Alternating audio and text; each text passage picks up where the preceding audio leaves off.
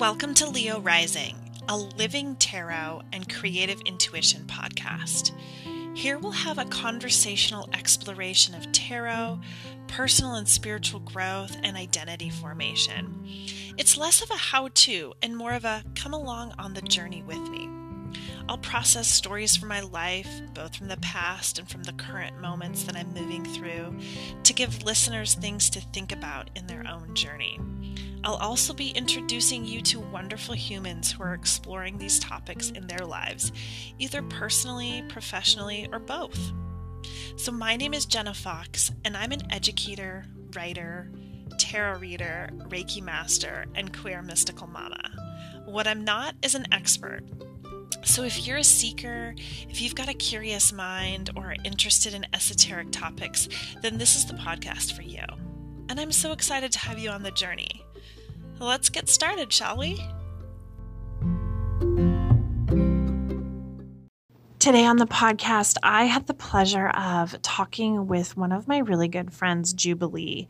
She is a licensed mental health counselor. She's an astrologer. She's a tarot reader and just an all-around amazing person that I've been so fortunate to connect with through this Instagram tarot community. So I really hope that you love this interview because Jubilee is actually somebody that I'm going to bring back on to do what I'm dubbing Jubilee Jams. So there's going to be several more episodes kind of towards the end of this season where she and I do some more deep dive conversations about topics that are close to our hearts. So definitely this is an intro, and you'll be hearing more from Jubilee later in the season. So I just hope that you guys really enjoy this and follow her on Instagram at Mini Myth Astrology.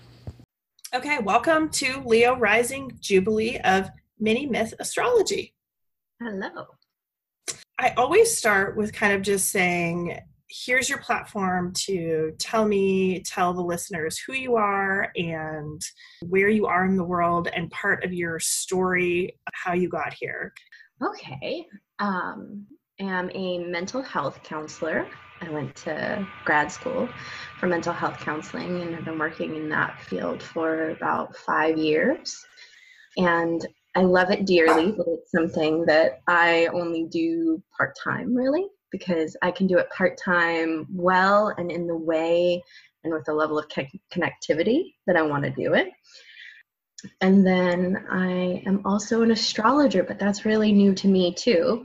I was more surprised than anybody because I actually really loathed astrology because every horoscope about Capricorns didn't fit for me and made me rebellious. And so when I discovered that I was deeply in love with astrology, I was definitely a little confused, but I made peace with it mostly.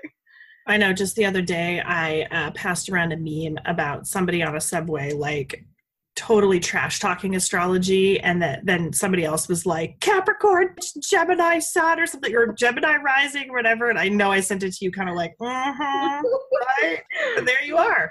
Capricorn, you hated it and now you love it. Hated it. And it's interesting because it came into my life pretty much the day that Saturn hit my natal Saturn. So like the most distinct moment in your Saturn return, astrology and tarot came in on that day, and definitely been part of my journey of growing up to make space for the invisible and the unexplained and the things that my body and mind can't necessarily prove to me, but that I can sense and care about anyway. So I've had a lot of guests on the show who've talked about how their spiritual awakening, how they've gotten into herbalism or astrology or tarot has kind of come around their Saturn return.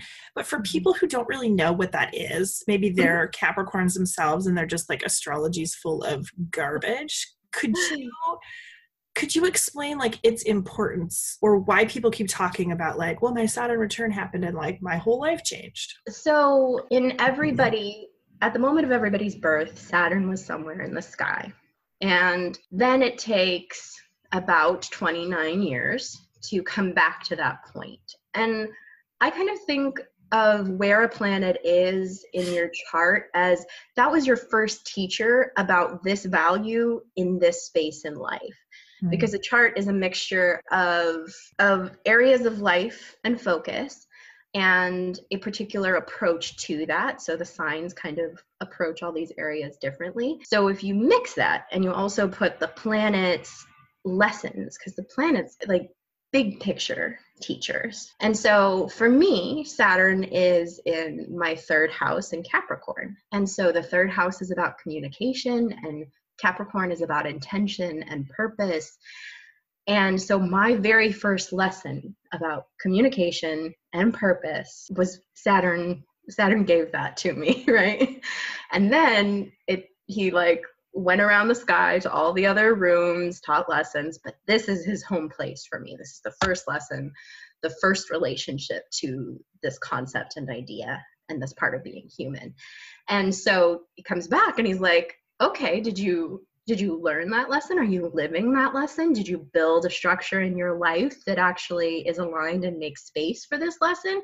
Or did you build a structure that felt secure but isn't like authentically you? Or did you build a structure that doesn't actually make space for you to fulfill your purpose in life?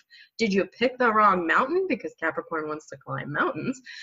And a lot of people experience Saturn returns as expansive and unsettling because a lot of times we didn't necessarily learn that lesson immediately. You know, we're now older and we have generally our full frontal lobes to make sense of the world, and we have more wisdom and experience, and so we can learn the depths of that lesson. We'll keep learning it as Saturn makes his way around, but that's my sense of it really. And Saturn is considered the growth principle of like, you must learn this. This is the lesson in life that you must learn.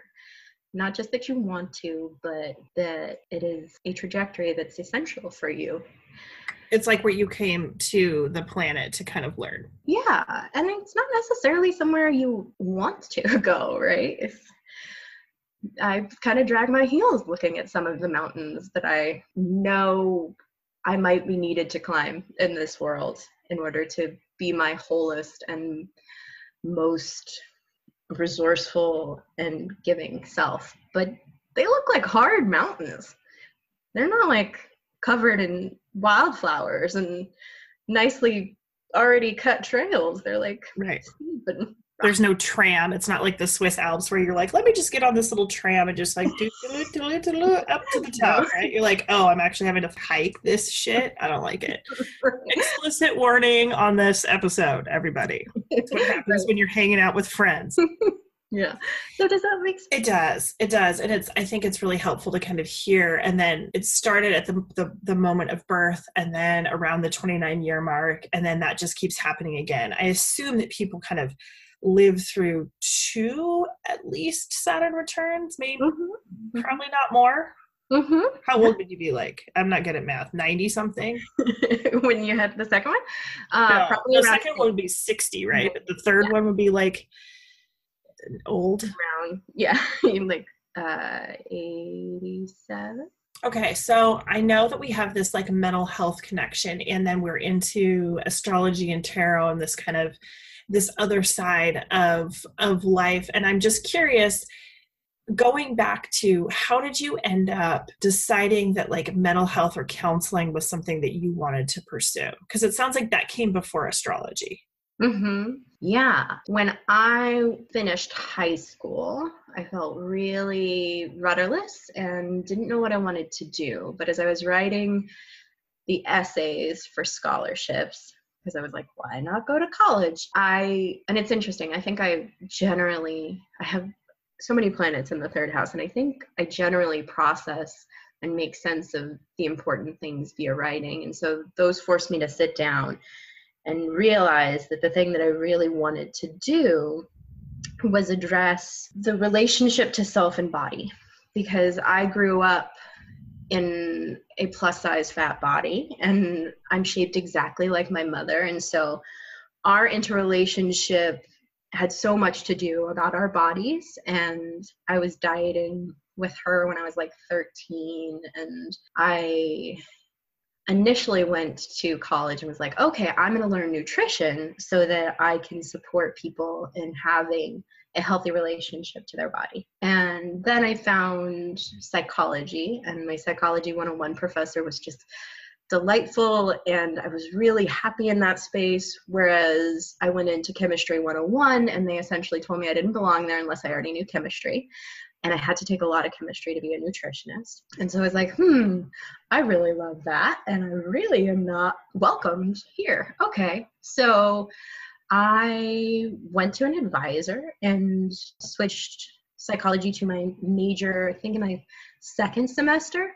And then she suggested, she was like, oh, and you can go on and be a counselor. And I was like, oh, okay. That sounds like a trajectory. I appreciate any help I can get here because I feel really like out in the ocean. So I got my bachelor's and I got it off season. So all of the applications for grad school came up as I was graduating.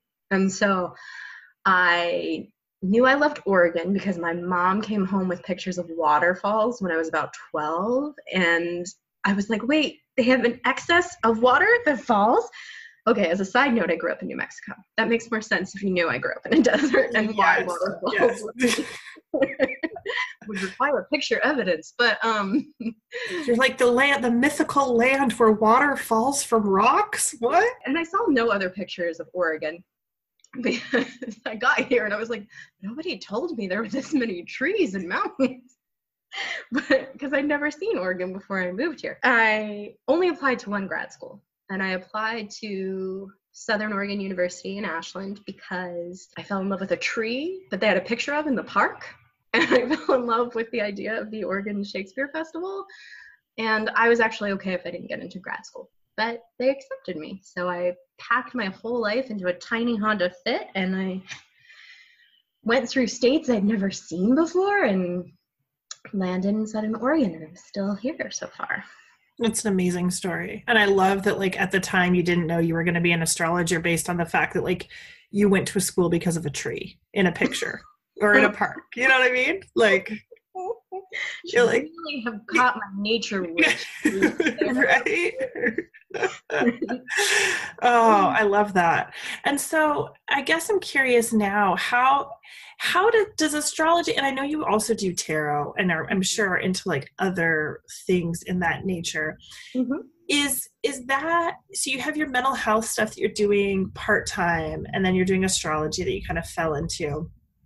Mm-hmm. Do those blend together? Do you bring this type of stuff into sessions? Only when there's already an openness. If somebody is already making sense of the world through these kind of outlets already, and I ask permission before I look at anybody's chart or talk about things from the aspect of tarot or astrology. And it's really cool when it's a good fit for people because we're able to begin with a shared language because they can study it themselves and they already have pieces of it, rather than a lot of the time I'm offering an interpretation of the world and seeing if it fits and giving people words to describe and reframe things. But with astrology, people have so much more agency to have already done some self-examination and do that translation for themselves, which is why I love astrology. It's a self-propelled meaning-making engine that doesn't really require anybody else. And so when I can do astrology in session, we can like normalize things like people are struggling in a relationship. And I'm like, well, you have strong Libra, right? Relationship is really important. It makes sense that you're struggling with this. And there's just this sigh of like, oh yeah, that is part of me. And it's a part of me I already love and value. And okay, like we can work with my Libra. Whereas if you're like, that's your attachment stuff, of course, then it's like layered with the judgment of not having secure attachment, or your mother comes into the room all of a sudden. But if it's just your Libra, then it's like, okay, like we can do that. Yeah, it feels in some ways for me, because I know that, or maybe like our listeners don't know that I've come to you to have my natal chart and my kids' natal charts read together. And what was really cool was to kind of just see it out there on a piece of paper and then be able to like dissect and talk about it. It's one of the reasons I like tarot too, is it does feel a little less like I have to bring all of my family members into a session and be like, there's my mom in the corner and I don't want to talk about her right now. It's like, okay, we're talking about Saturn right now and its influence, or the houses, you know? And so, yeah, I really like that. That sounds like a really great, thing that you can offer clients in a counseling session. Mm-hmm. Just the power of bringing ritual back into mental health is so helpful, because I've gone to grief training and, they're like, you can't do much with grief because it's not something to be fixed. It's something to be felt and lived through. And you can also do a lot with ritual to just honor each step of that process without trying to fix it. And so being able to name the need for ritual in general and to offer possibilities really helps people be in relationship to their grief, instead of like, well, I guess I have to sit here and feel this until it's done being felt, which is its own beautiful skill too. But being able to name ritual for like releasing or expansion, or in particular grief, that has been a real gift of just attending to the world in this more magical way. So I'm so curious how you went from hating astrology to loving it. I mean, I know you say your Saturn return, but like, how did you make that like transition? Like, it's like, what brought you across the threshold into like even exploring it? That's a good question. I was actually thinking about this. That's why I have a podcast, Jubilee. Because you're good at questions. Really? I told somebody once, power to be the one asking the question. No, somebody once was like, wow, you ask good questions. I was like, that's my $88,000 student loan right there for mental health counseling that I'm using to do a free podcast. My friends, there you go. People are like, you're good at listening. And I'm like, I better be. Yeah. Otherwise, I went into the wrong profession. Otherwise, we're in trouble, guys. So I actually think tarot was the gateway into astrology, because for my little sister's birthday, I bought her a tarot deck, but I had it sent to me in this nefarious plan to make her come to me to get it.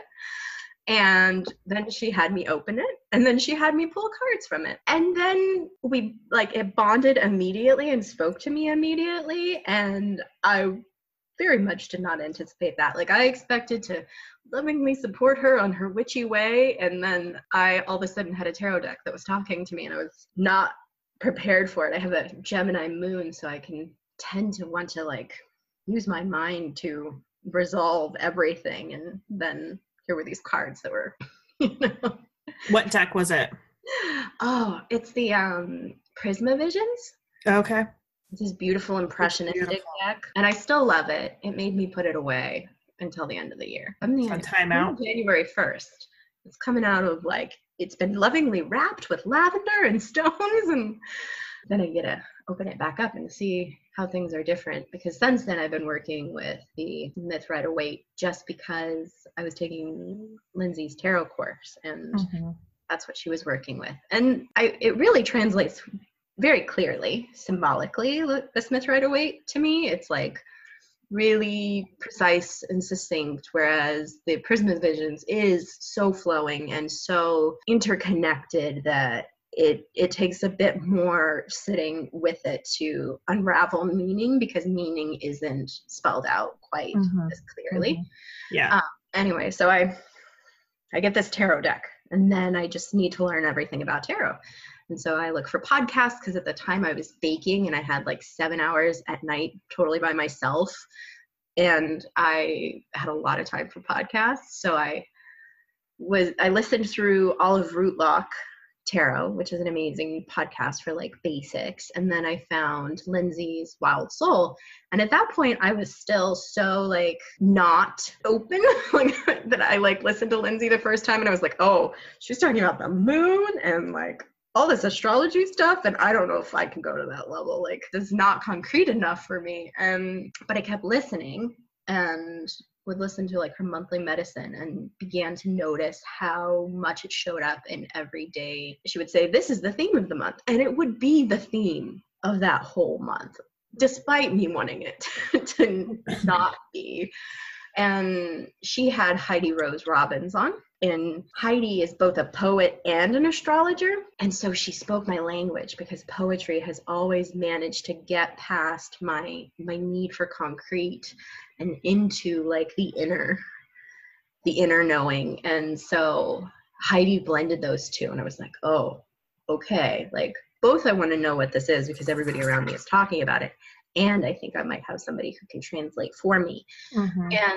And she takes it to such a deeper level, because a lot of times when I encounter astrology in the culture, it's very formulaic, and it often is really judgmental. Like, most people are like, oh, you know, those Capricorns. Mm-hmm. Or they use it to categorize people instead of elucidate the complexity of people. And it's kind of like any of these. I talk with my students about this because, you know, we do Myers-Briggs and we do personality, like procrastination styles, and we do our Holland codes. We do all these things, and it's like, this isn't a tool to wield against other people and like poke people with your INFJ-ness or whatever. It's like, you know, like, you don't need to stab people with your Enneagram type. Like, you get to just be that and explore it. I don't need to be like all Capricorns, although sometimes I am all Capricorns, right? No, most of my best friends are actually Capricorns. You know, I got to ground my Sagittarius fireball chart. You guys, I learned that I have 8 things in Sagittarius. Thanks to Jubilee, I now know this. I thought I had like 5, and then I thought that was a lot. We had to add your asteroids. Yeah, so like the popular culture was just not, it was too formulaic, and it was too like way to separate people, and you were looking for something that was more connective or layered or nuanced or deeper. Mm-hmm, mm-hmm.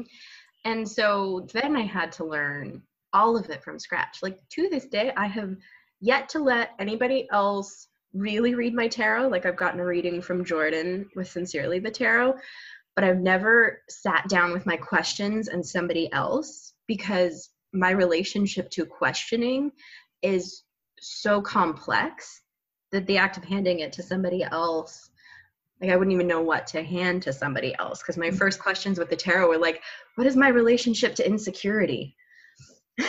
And, you know, I'd get these spreads that kick my ass and be like, oh, tarot's mean to me. And I'm like, well, you're asking kind of impossible and huge questions and really useful ones, but sitting down with somebody else, like, it ends up feeling so personal to me. And with astrology, until I knew all the pieces, I don't think getting a reading for somebody else it may make sense, but I wouldn't be able to make meaning of it. And I differentiate those two, because like, the definition of making sense is that something's justifiable, like, and then the definition of making meaning is that you put two things together to like create something. And so I need all the pieces for the way my brain works. Mm-hmm. So you have to, you know, dive deep into your own study before you can kind of hear it maybe from the outside. Yeah. And I'm actually, I think, at the point that I should get Jenna to read my tarot, because she will sass me just as much as tarot does. It would be great. Sometimes my readings are pretty sassy, and I'm like, good thing I put that on my disclosure. That it might. I do. So I say that it's like, I'm sassy. Well, I say heart and sass, which it should not be, you know, confused with ass, because I don't have one of those. It's a Midwestern back, you know. Just flat as the prairie. I'm serious. It's beautiful. It's lovely. It did not, but yeah, so some of the stuff that comes out is like pretty sassy, and I'm like, okay, gotta make sure that it's like the right clients are coming to me, because I'm able to hold space for a lot of like what you're talking about, really like grief and depth, but I don't always say things in the most kind way. Yeah, I think you're more straightforward than you're like circuitously wrapping yourself around what needs to be said. You're like, this needs to be said. And I appreciate that, because then I don't have to guess at what's not being said. Right. You're not going to not know. Okay. So you started on self-study of astrology and tarot at the same time. Mm-hmm. What sources, I mean, besides you listed a couple of different podcasts, like I'm thinking about, I've talked to some people around astrology, either here or kind of offline, on Instagram. And the questions around like, what houses do you use? Because I listened to Jessica Lanyato's Ghost of a podcast, and she uses like Campanadas house system, and then Chani Nicholas uses whole house system. And I'm just curious how you like went about deciding what to study or how to study it. Because it seems like when I look at it, and maybe this is just my Sagittarius, like ADHD brain, is I look at it and I get like completely overwhelmed, and I'm like, here, I need somebody else to interpret it for me before I can even know where to start. Yeah, I had a large crisis about that actually when we went up for our tarot meetup in Seattle. I drove from Southern Oregon to see and meet you all. But, and I was traveling in the car, and one of the people mentioned whole house systems, and I really hadn't sat down to question why one chooses the house systems that they do. And I know that Heidi is my primary source, and she uses Placidus because it's her like ancestral form of house system, like her father taught her, and so it's kind of historical for her. And so I looked at the whole house system, and because I have a lot of things that are close to the cusp of being in other houses, it completely shifts so many of my planets and what house they are in. And it makes a lot of sense on certain levels. And for me, it was actually a lot more easeful, the whole house system, where things landed. I was like, oh yeah, I'm already taking care of that and I'm good. And like if like Cancer is there, then I'm actually set. And that's actually what brought me back to Placidus, is that where things land still makes sense, but it makes sense in the fact that I have to have a relationship to it in order to reconcile the differences inside myself. And that's my experience of being me, is that I don't have core values, I have core confluences, the place where my values meet and twirl around each other and don't solidify into one value. And in grad school, they tried talking about Myers-Briggs, they tried to put us into half of the room being introverts and half of the room being extroverts, and made people sort themselves. And I stood in the middle of the room and I was like, no, I'm both. Like, I am both. And they really tried to, like, my professor was like, come on, stop being contrary. I'm like, no, I'm being me. And I went and took the Myers-Briggs, and I was 1% towards introvert, I think. And so that's my experience of being human, is this reconciliation of challenging things rather than it's like this very easeful thing. And so for me, Placidus fit better because it gave me a relationship to grow into, a self to continue evolving into, and the whole house system set it up that like, oh, I'd already resolved everything if it happened to land where the whole house system was. So it was a deeply personal thing rather than a cognitive thing. And I think that they can all be of use because really it's a mirror. Every mirror in your house is slightly different, and the one that feels like it matches closest to your perception, or the perception that you want to keep moving towards, the perception that inspires you, like that's the reflection to pick, because all your friends are going to reflect differently to you, so the different house systems are going to reflect differently to you, and none of this is like deterministic. It's all just potential and ways that you can embody that potential and grow with it as you get older. So I really love that. And it actually feels super freeing to me to hear your description of that. Not only like, as you were describing, like when you saw Placidus versus whole house for yourself, and you just like, it must have been so validating to see your chart reflect your own complexity and then be like, and here is how yeah, this is maybe an easier route, a less growthful route, but this is what I need to see. This is what I really need to see in order to feel the most home in this way of exploring yourself. And I think for people listening, it can be just another way of validating, like, go with what you want to do and then also be open to looking at others too, because there isn't a wrong way to do it. I like looking at a lot of them and seeing like where the differences are. Mm-hmm. But then I also just like listening to other people tell me about myself. So whatever they're going to like, whatever system they want to use, I'm really just that self-centered. I'm like, I don't really have a preference. Just tell me cool things about myself. Like that I have eight things in Sagittarius. Okay, so asteroids, when you did a reading for me, you included other amazing planetary bodies that, I mean, I think I had heard of some of them. Mm-hmm. Mm-hmm. My question is twofold. A, why aren't they talked about more? And Mm-hmm. B, could you tell people about some of those? Or is that putting you on the spot too much? No, that's okay. And I mean, obviously I'm forever a student, and that's why I love this. So, but a very good I don't student. think anybody's the definitive answers to this. So if you want to add to this or do your own research, that's brilliant too, because I think they deserve attention. But so there is a series of bodies of varying sizes that have been more recently introduced into astrology as our technology gets stronger and we're better able to differentiate objects in the sky and how they're dancing with each other. And one of the interesting things is that of our major planets, only one of them is named after a feminine deity. And so that's Venus.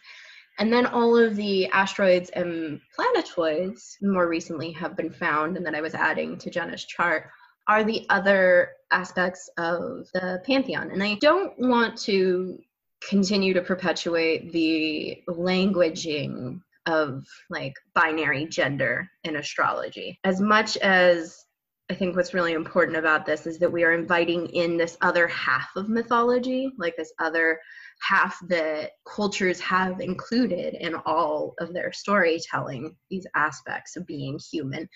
And we kind of arbitrarily sorted them into masculine and feminine. But half of it has not really been, it's only been represented by one planet. And Venus is really cool and very important, but the asteroids and planetoids that I was adding to your chart are Eris, who's outside of Pluto's orbit and just nearly as big, so really interesting and slow moving. And the other half of warriorship, the balancing point in warriorship is Eris. And then you also have Juno and Vesta, and I'm missing somebody. Oh, Pallas Athena. And so when you add those back in, you figure out some really important pieces. Like Pallas is referencing how your mind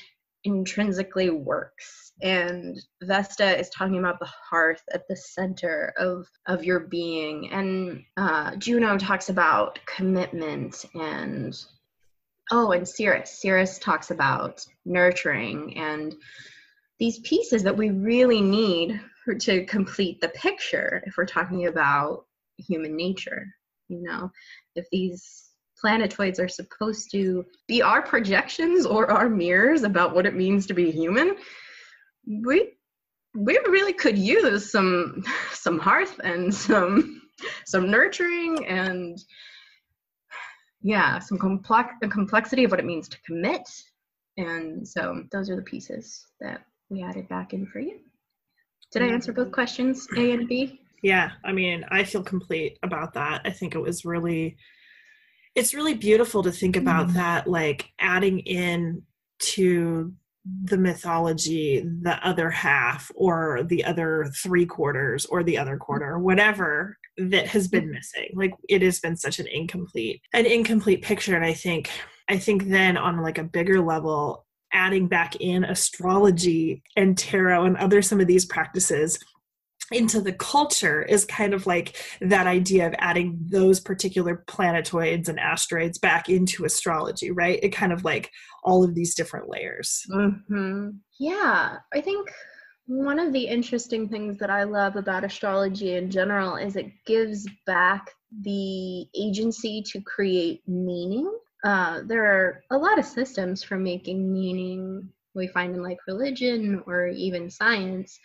And a lot of times they are already complete, right? They're a complete picture of what meaning is and how to negotiate and what's right behavior and what your ultimate goal is in being human and what's good and what's bad, or what you're supposed to be working towards, whether it's enlightenment or heaven. And in mythology, we get examples of how to be, we get like lessons, and then we get to interpret. And in astrology, we get to see the map and then figure out how to relate to those things, right? So your Mars doesn't inherently mean you value war. Everybody has Mars. It's how do you relate to vitality, and how do you choose what you're willing to fight for in the world, and how you're going to go about that fighting, and what's fair fighting and what's honorable. You get to decide, right? Mm-hmm. Mars isn't telling you this is how to be honorable. It's saying, hey, pay attention here and find something worth standing up for, and find something worth engaging with aliveness for. So that gives the power back to the individual to find that in their lives. And I think that's part of why it's so beautiful to me, because it feels like it gets to grow with me. And the planets don't stop moving, right? It can't be static, because they just keep on moving and changing their relationship to each other and you. I know, that's what I love and am overwhelmed by, because it just is like, okay, I think I'm now getting a tiniest bit of the grasp over the moment I was born. And now it's like, okay, 36 years later, and planets are moving and making sense of things that have happened in my past, and, you know, or with my children or other stuff, where it's just like, I'm never going to know it all. And this is just a struggle for me in like the best way ever. Mm-hmm. Yeah, totally get that. That the non-static nature of it is part of what might run people away from it, because it's not necessarily a super secure, comfortable place to live, because it involves staying present for how it's changing and how you're changing. It's kind of like, I don't know if I'm hungry or what, but it makes me think about like how you can order a pizza, or you can learn to eat seasonally. Right? Yeah. And the different things that show up and grow, and then with those different seasonal offerings, like all of the different recipes that you can make, or different people would gravitate towards. But sometimes it can just be easier to call up Pizza Hut, and I'm not sponsored by them, but if they want to sponsor me, I would be totally down with that. I'm not sure they're into astrology and tarot, but I do love a good pizza, you know? I'm serious. The other day I was having a conversation about what snacks would different astrology signs bring to a dinner party. And I was like, pretty sure I'd bring like Cheetos and like pizza rolls. Like, I'm like a 15-year-old. I love after school special. So many things in the house. Okay, so we've talked about a lot of stuff, and we are coming up on the hour mark shortly. And so I'm just, I want to throw it back to you around if there was anything that you came into this, conversation wanting to talk about, or feeling like we just touched on, but we didn't go far enough, that you were just like, oh yeah, I have this thing that I really want to talk about. Is there anything that feels incomplete? That was a much better way of saying it. Well, I would love to hear, having had your chart read from my perspective, how is that unfolding for you? It's amazing. So one of the things that was really great about the reading is visually seeing how I relate to both of my kids. The chart that I have with my oldest is really pretty complex. Lots of different points of things where things are crossing or in similar places or opposing places. And so to see that, even though I really feel like I understand my kid, you helped validate. Like, I just keep thinking about how you said that my oldest really feels validated by being talked to, and just having that like talking connection, because he's got a lot of Scorpio. And so like last night we were laying in bed and I was scrolling on Pinterest and then Instagram and then Facebook, right? I went through all the things that she was talking to me, and I was just like, put your phone down. And I did, and I was just listening to some of the, insecurities, some things that he was really kind of wrestling with emotionally. And it was really, really beautiful to kind of, but hard for me to sit there in the, just kind of the angst that he was going through, or just kind of the emotional experience he was going through.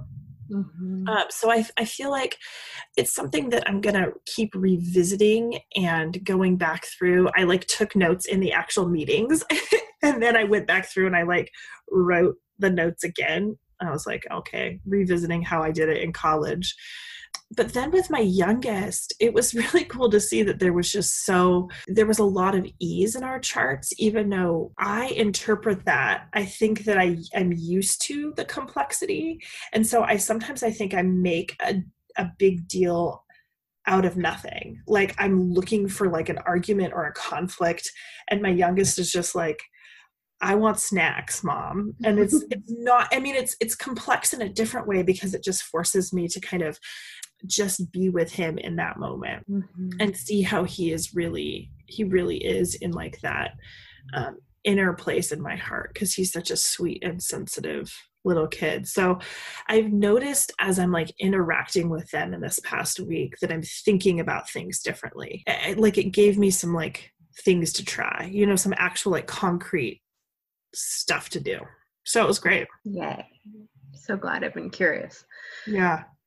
See how having that lens would change kind of interactions, because it is very interesting that for both sets of those charts, it really looked like with the youngest it is harder to see his sensitivity, and then with the older one it's harder to see just how fierce Billy is capable of being. So not forgetting those, their dualities was very cool to get to see and talk about. One of the things you said about my oldest, that he's out in the world very balanced and kind of caring and nurturing and fair, and then at home he can have that like little emperor energy. And it was great because it kind of externalized it a little bit this week in seeing sort of his demanding behavior differently. And it's not like I was just going to like let him get away with stuff, but I was able to kind of not be so defensive or like upset or frustrated. I was able to kind of think like, oh, okay. And then he actually kind of made some changes too. Like he said to me, he's like, is something about being bossy, or you're the sweetest mama ever, and I should not talk to you like that or something. And I was just like, what is this? Like, just because I'm kind of not reacting, then it's putting out like a different energy, and then he's coming with a different energy. Or he was like, I'm 7, I can open my own food, or I don't need you to serve me, or something like that. And I was like, holy cow, this is amazing. Jubilee is a magician. Yeah, that is so cool. Well, there's I think it's Carl Rogers, he's one of the founders of counseling. And he was saying that the paradox is that people change when they're fully accepted for who they are. And it's really cool to see that. It makes room for people to make room for themselves when who they are is already okay. Yeah. Decide who they want to be. But if they have to fight for who they are already, then they never have the energy or time to ask the question, who do I want to be? So that's really beautiful. Okay, so where is creative intuition showing up in your life this week? Oh my goodness, creative intuition. I love that you put those two things together. I really feel like the thing that I want to do most in life is just to be in conversation with creativity. And this week, I'm trying to remember this week. It's been a long one. Oh my gosh, this week has been really interesting because I've touched on a lot of my core kind of abandonment lens that I relate to a lot of conversation from, and really just bawled my eyes out the night before last. And the intuition, the creative intuition element of this, that normally I would try to understand it, and I would try to come up with a plan to address it and take care of it and claim it and own it and be responsible for it. And my partner and I started getting into that normal rhythm, because that's normally what support feels like for me. And I was like, no, it's just sad. It's just sad, and it gets to be sad because it's been holding sad for so long. And it doesn't need to be fixed, and it doesn't need to be solved. It just really needs to be sad. And I could hold those two things simultaneously. And that was the intuition piece. It was just, no. And today I got the Hangman and an Elephant mixed. And so I pulled from the Smith Rider-Waite and the Animal Spirits, the Wild Unknown. And got Elephant, which is just my favorite thing to get. And the elephant in this deck is holding just this little flame in its trunk, and the whole intention behind the card is trust. And Hangman is like, stay and trust. And so for me, creative intuition is pausing so creativity and intuition have a space to do what they're already doing underneath, and that I don't have to cognitively chart where that is going. No spreadsheets attached. No detailed to-do lists or we're not going to talk about how much I love Google Doc. That's not what this is about. That's why I love Capricorn so much. And I know I'm stereotyping, but I gotta say, I collect you all. I just need more spreadsheets and Google Docs in my life. I'm building a tent of spreadsheets. Who's got the spreadsheets? Right? It's like my zombie apocalypse team. I'm like, we're going to be well-funded and well-resourced. And we'll have the tenacity to keep running and not give up, because... Yes. What did we decide You're going to have to carry me a flaming goatfish. Oh, flaming goatfish. Oh, that's so good. Yes, we will survive the zombie apocalypse. That's going to be my next podcast name, Flaming Goatfish. when this dies and I reborn as something else. And I'm much more of an underwater sea goat. We will have all terrains covered.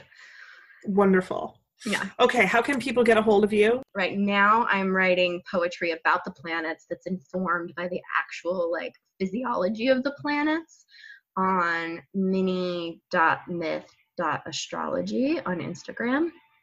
And that is my current conversation with creativity mixed with my love of the stars. So I love it so much. They interest you.